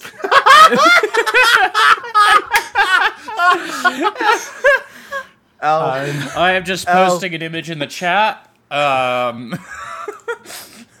Yeah. I am just posting images of how Bad, Not Good dresses, and I'm just saying we cannot complain about Black Midi being art school jagoffs if we're not going to complain about every band we like from the last 10 years being art school jagoffs. No, Bad Not Good and even like Vampire Weekend are far too artful in the way they do this. Like, this is just like... Bad Not Good look positively normal in this case. Yeah, this is the fucking thing. They're going to go to coloring. Who do you trust more in these pictures? Jesus. Why is Curtis Connor in Black Midi? It's these four boys that go like, oh yeah, the non-binary thing, that's pretty cool. Or these three kindly gentlemen who are cooking up classic hits in the studio for you. They might even have a lasagna. I've sent in our chat for viewers at home an image of Morgan, Cameron, and Greep all dressed in like stupid chef uniforms. Yeah. So this is the kind of thing I'm talking about, where like ridiculous print shirts, high-waisted trousers, bat caps that should not be worn. You were not talking about chef hats. You were not talking about chef hats. No, I'm not talking about chef hats. I'm talking about fucking TBE stuff. Like this is what we're looking at. Oh, okay, sure. If we I feel like if we were going to roast Black Midi for how they dress, we should instead roast them for like buying the like guitars that jazz players use just to look cool. Hang on. You know, fucking they are Brit School grads. I swear they will know the difference and will play them better. Like, I swear. This is the annoying thing, that for all we might want to like bitch about like the vibe that they give off, that like no, I'm not bitching. I love these vibes. Yeah, these are good vibes. I love these children. Okay, but all that I may be bitching, like what it has brought them is like an incredibly like carefully cultured and like studied kind of fucking surreal insanity that like, yeah, you know, it works. It fucking works. It's just also a strategy of doing weird that I'm like intensely familiar with and like I'm fighting every day of my life. L, look at this image of them wearing muscle suits. L. Regs, I respect the proximity and interiority you have here. Yeah. But L. Yeah. I'm doing the Fortnite L dance. I'm like kicking my feet back and forth. L, hashtag TBE, hashtag TBE, hashtag L, hashtag. I just got to take this one on the chin, don't I? I think you do. I think you do, and I'm sorry. I've got one more image for everybody. Yes. Got Thundercat in a Punisher jacket. Thundercat is the only guy that I think I will accept any fit from. If it's literally, Thundercat could wear literally anything, and I'd be like, "That's fly as hell, dude." Yeah, no. Okay, so this is like important point in comparison. Like wavy gums to me is like the mostly the like bad ill-fitting sportswear for sure. Making fleeces cool. High-waisted, super old-school trousers, like all that stuff. There's a version of that sounds a lot like the LA jazz scene stuff, but that's a bit more like gonzo and fucked up, and less prim and less like slightly modish. And like those are just like minor aesthetic differences, but the like appreciation of like charity shop hoarding and sifting and turning it into like highly curated and cultured stuff is like pretty comparable between the fucking Thundercats and Lewis Coles of the world to the wavy gum merchants. The wavy gums guys. Well, the wavy gums merchants of every British university town, yeah. God, I just thought it's this. Now here's my turn to be like the most like wavy gums guy ever. If Thundercats and Black Midi collabed, yes, mate. Oh my god, that would be awesome. Sorry, I'm sorry, Regs. You do have to take this one on the chin. I'm sorry. I'm really sorry. That would be fucking ridiculous. That would be so good.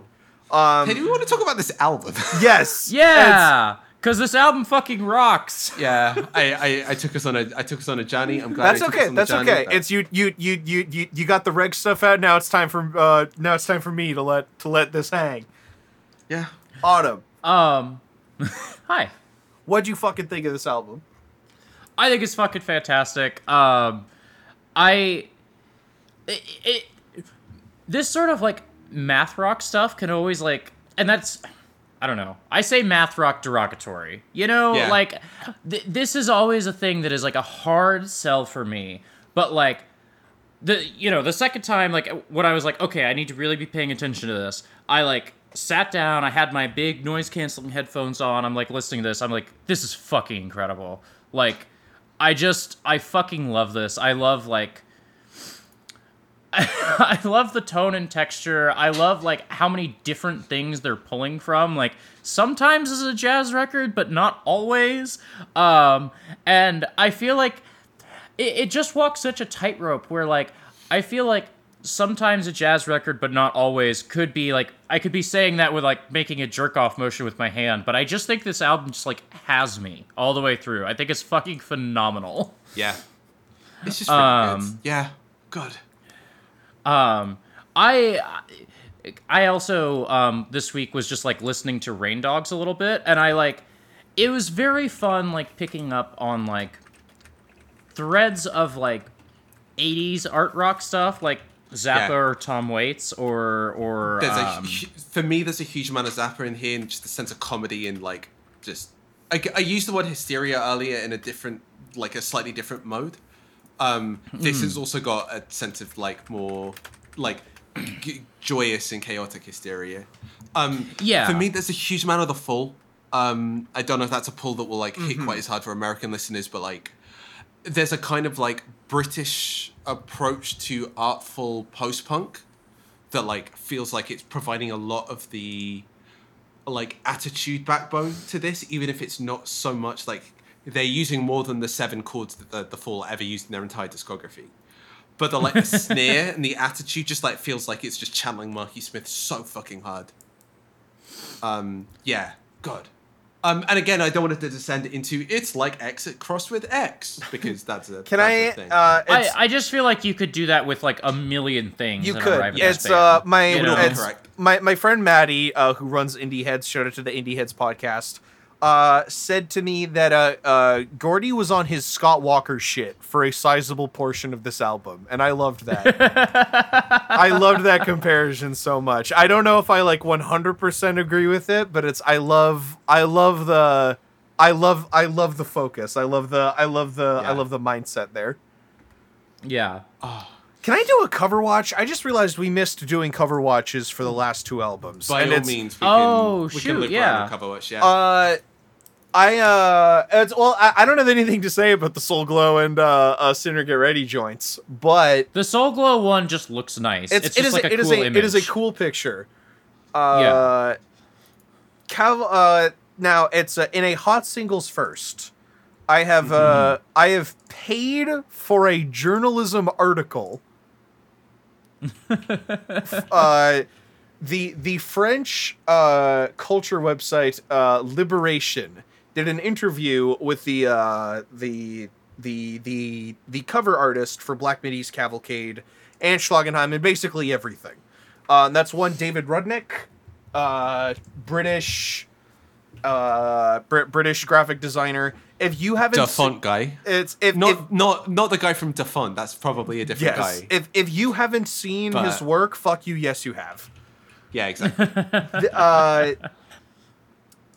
In it, he in the interview, he goes a little bit into the idea that he had while listening to this. It's the way he discovered them was like he just found them on YouTube. And was like, oh man, Black Midi, where do I recognize that name? And he checked his spam inbox and saw he got a message from somebody at Rough Trade and was like, hey, do you want to do one of their graphics? And he said, yes, for any deadline, for any price. And now he basically does all of their stuff. They're a perfect match, I think. Yeah.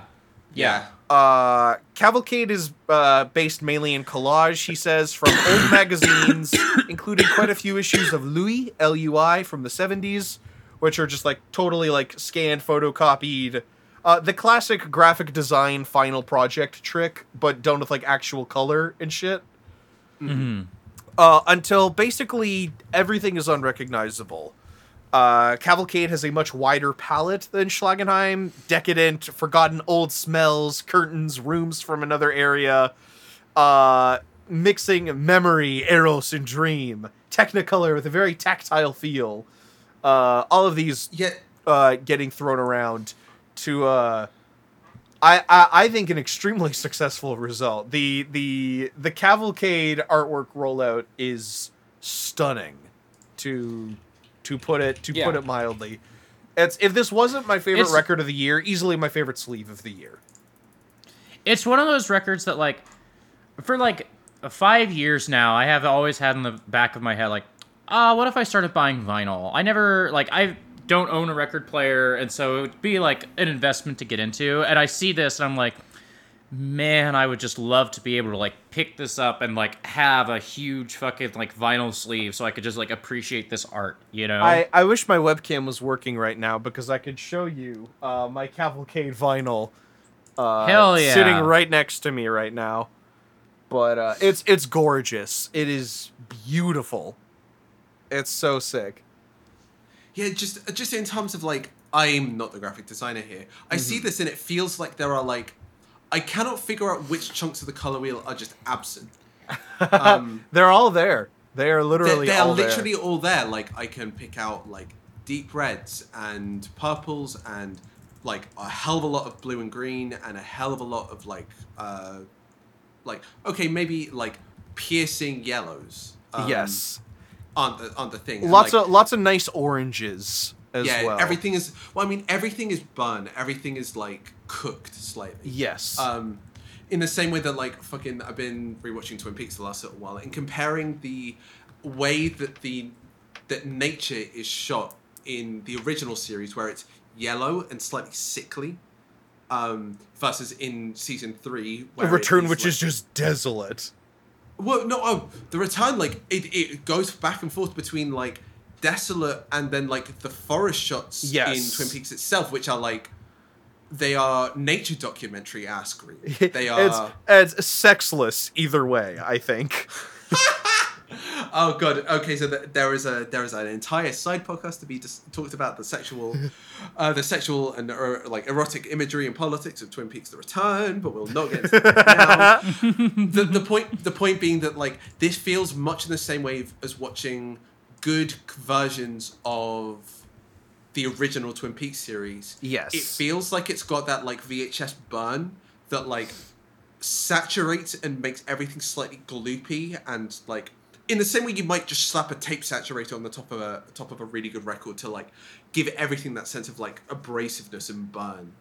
And the artwork has got this like, this artwork to me just has this kind of sense of like, abrasion and burn. Yes. And like both of the colors have been like dragged into this like lower register somehow. Yes. And the outlines have been like fudged and fuzzed to match. It's got that kind of like slightly luminous analog intensity that I just love. I was gonna say, does this cover remind anybody else of the Super Mario Brothers movie, or am I an idiot?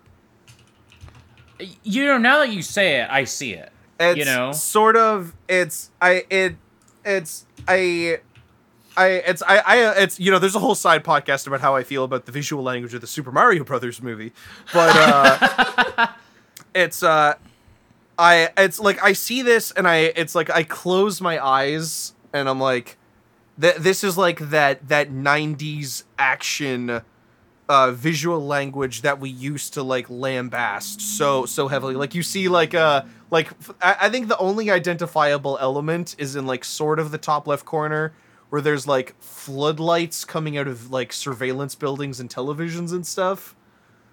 And that being the one image for me in here to grasp onto, really cemented that I think that like mid to late 90s action movie language that was so derided at that point, but nowadays scans with like a lost to time visual richness. Yeah. And I think it's a richness lost to time. Brackets, but not racist, end brackets, is what Black MIDI is all about, I think. Yeah. God, this record's good. All centuries. it's fucking rocks. Oh, I just wanted to talk about this. It's I'm wrapped on Cover Watch, but I wanted to say I really like that Ascending Fourth, the song, doesn't really have any ascending fourths in it. I thought that was very cute. I, as a person who knows jack shit about music theory, I just assumed there were ascending fourths in there, and I didn't know what they were. Okay. And so it's really funny to hear that. Let me give you the audio lesson. Okay. Here's an ascending fourth.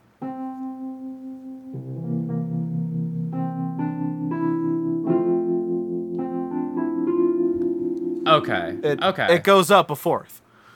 Okay. It goes like this: the fourth, the fifth. A minor fall on the major lift. The Greep sings out the broken Cavalcade.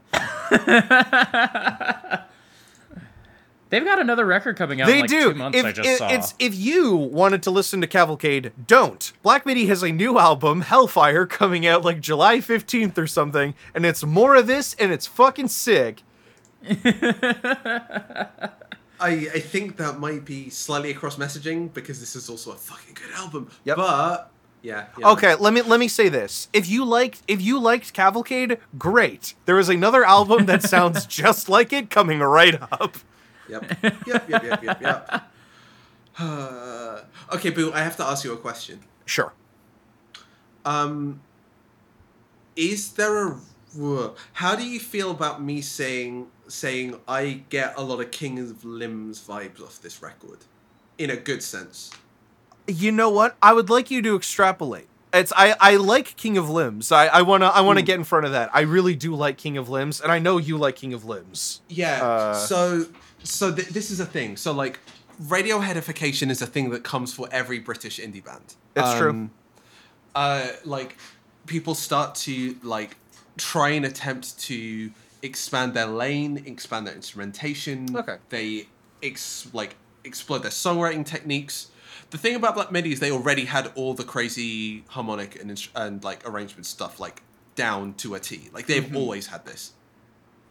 The thing that kept creeping back in was like the more songwritten bits feel like, in the same way that everyone always said like, oh, if you think about Radiohead really hard, they are far more arch and formal and jazzy than you give them credit for, and there are like Amnesia cuts that you can think about, or in Rainbow's cuts, or indeed I think where it's secretly most like visible is on King of Limbs. So it felt like King of Limbs is that secretly the place where the like shuffly, anxious intensity, combined with the like ability to free spin out very nerdy technical, like rhythmically detailed, like harmonically interlocking parts, like comes out in the fullest in the Radiohead discography. And in my most like gratuitous moments listening to Cavalcade, I kept thinking like this is like everything I could want out of the like Radiohead project where they just decide to be self-indulgent rather than like self-flagellating. Okay, I don't think there's a difference between those two things for Radiohead. Yeah, I don't know. I don't know if I spiritually. I don't know if I literally follow what you're saying, but spiritually, I'm like, hell yes, keep the peace. I like it. There are just I say the reason that triggered it more than anything is there are always just like this happens with all sorts of things, but there are always moments where like you listen intensely to a record and start to hear like minute little moves, and I couldn't tell you where they are right now because they need to like scrub through whole 6-minute tracks to find specific chord changes. No one wants to hear that live, but the but is important. There are like so many moments where I feel like if they're musically referencing anyone and it's not like fucking Ornette Coleman or you know like all sorts of jazz fusion stuff. Like, Radiohead is the only guitar band I know of that will be trying to pull the same stuff. Like, that is just like that's both incredibly complimentary and also just like a very interesting lone star to like how they organize the sound around all of those like harmony decisions. I like this. I like what I'm hearing. Yeah, they're just a very, very different band, but just like having the capacity to do all those like really slinky, highly chromatic, crunchy nonsense. Yeah, slinky is a word that I will use over and over again. Just like there's some Cheshire cat, like wide-eyed grin, like all sorts of awkward nonsense going on that I just appreciate, and I wanted to at least offer up to you in case if you had or hadn't made the connection. It's my brain cannot go from A to B, but I see you going from A to B on that. I'm like, yes. I think it's like A to like Q and like it's certainly Regs. That's the most novel thing I've heard Black Midi compared to. So you get points for that. Yeah. All right. I honestly like it's the only time I've heard somebody say like Black Midi's like Radiohead is when somebody's trying to compare them to like one of the jazzier songs off of like Amnesiac or something. Yeah, the Amnesiac comp is I think kind of there because the brass is there, but yes. I'm just thinking like in terms of like creative spirit. Yeah, there's Morning Mr. Magpie is the track that comes to mind for me. Okay. Slinky, bassline wandering all over the place, neurotic and like rhythmically tense in a way that slowly evolves into something more like languorous. Is that a word? I think so. What am I thinking of? What's the word that I'm thinking of? I don't know. Can I interrupt? Can I cap this thought by saying they would body a cover? They would body a cover of Morning Mr. Magpie. They would absolutely body a cover. Languid is the word I was looking for. Languorous is not a word. There we go. I would love to hear them play all of King of Limbs. Actually, wait, Regs, you might like literally. I might like fully see it now. Yeah, I think Morning Mr. Magpie was the like key track that was hell like, yeah. This has the harmony moves, but it also has the like progression between the like sides of their sound and sides of their attitudes to arrangement that like really mark them out. For sure. I don't know if I will ever truly be able to exhaust everything I want to say about Cavalcade, but we hit the songwriting. I hit my doofy little ascending fourth fun fact. I hit the story. I hit the cover watch. I got to say L to Regs like 13, 14 times. Yeah. That was the important part. Do you guys have any closing statements on Cavalcade? Hot Singles listeners can now tick off giving Regs an L on your bingo cards. Yep.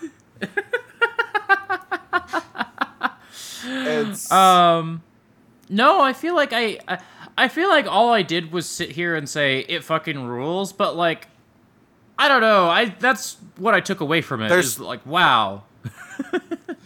I mean, as we said, like the takeaway is kind of dudes rock, right? Yep. Dudes fucking rock. They hit that shit so clean. We need an evolution of Dudes Rock, which is like Dudes Groove. Oh man, hell yeah! Dudes are grooving in all postcodes. Dudes vibing. Dudes, it's like a real, it's like a 320 by 320 Instagram caption from like 10 years ago. Dudes grooving on Friday night. That's a squad vibe. We need to bring that back. Yeah, I'm listening to Slow again now. It's this whole record fucking rules. That's a podcast though. That's a fucking podcast. God, we got anything to before we get out of here? I wanted to say again, if you liked Cavalcade, listen to that. It's also, oh shit, I forgot to say, it's there are so many. There's like 3 other albums in the Cavalcade rollout that they did. One of Fucking yeah. It's okay. So one of them was a Japanese bonus disc called Cavalcade, which includes a lot of the music and covers they did on the Black MIDI, the Black MIDI radio show on NTS, including covers of Born to Run by Bruce Springsteen, Bachelorette by Bjork, We've Only Just Begun by the Carpenters. Okay. There's some Lucy's like hanging around. Despair is one that sounds like Marlene. It's a great song. They did a competition for to vote on particular songs that would get flex disc releases like at select retailers. That includes Nothing Compares to You by Prince, 21st Century Schizoid Man by King Crimson, Psycho Killer by Talking Heads, Moonlight on Vermont by Captain Beefheart, and Love Story by Taylor Swift. And very late last year, they put out a live performance disc called Livecade, which includes literally a 200 beats per minute version of John L. called John Hell. And Gordy keeps making Devil May Cry noises over it. He goes like, yeah! If you liked Cavalcade, do like a second of digging, and there's like a whole other there's a whole other releases length of songs waiting for you. The iceberg goes deeper. It does. And Welcome to Hell coming out. Yeah, it's a good single. The video's also great. Yes, we're in it now. Yep. Okay, that is all I wanted to say about Cavalcade. I love this record. There's so much. I love it. Let's fucking go. Picks for next week is still a work in progress, so we'll drop that in probably here. Insert clip of me talking about what the picks are next time. Hey there, listeners. I'm here in the editing suite, just letting you know that our next record is going to be 69 Love Songs by the Magnetic Fields. We'll be joined by our friend Mark to cover this very long album in its 3 parts, in its entirety. I hope you have a wonderful evening. Boo, where can people find you online? It's it's kind of just a vibe. It's kind of just it's kind of just it's kind of just like computers in an area. Alexis.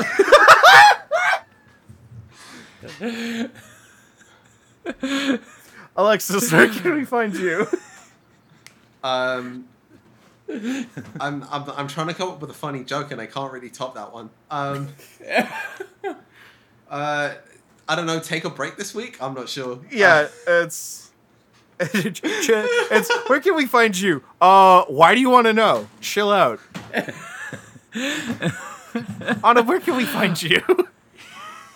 You can find me on Twitter @@Tuggerl_coffee. You can find me on Patreon by going to exportodd.io. Give us $1 a month, get this podcast a week early. Give us $5 a month, listen to Poptown Funk, where Nora and I just covered Rocky. We're going to cover Sid and Nancy next. Ooh. This pod's gone places. At some point, we'll get back to Marvel movies, I'm sure. Nora is shaking her head and baby. You never know. I think you're allowed a shuffle once in a while. Is it time for us to fuck off? Yeah, I think so. I think so. A pleasure as ever. We'll catch you next episode. Bye, everybody. Bye.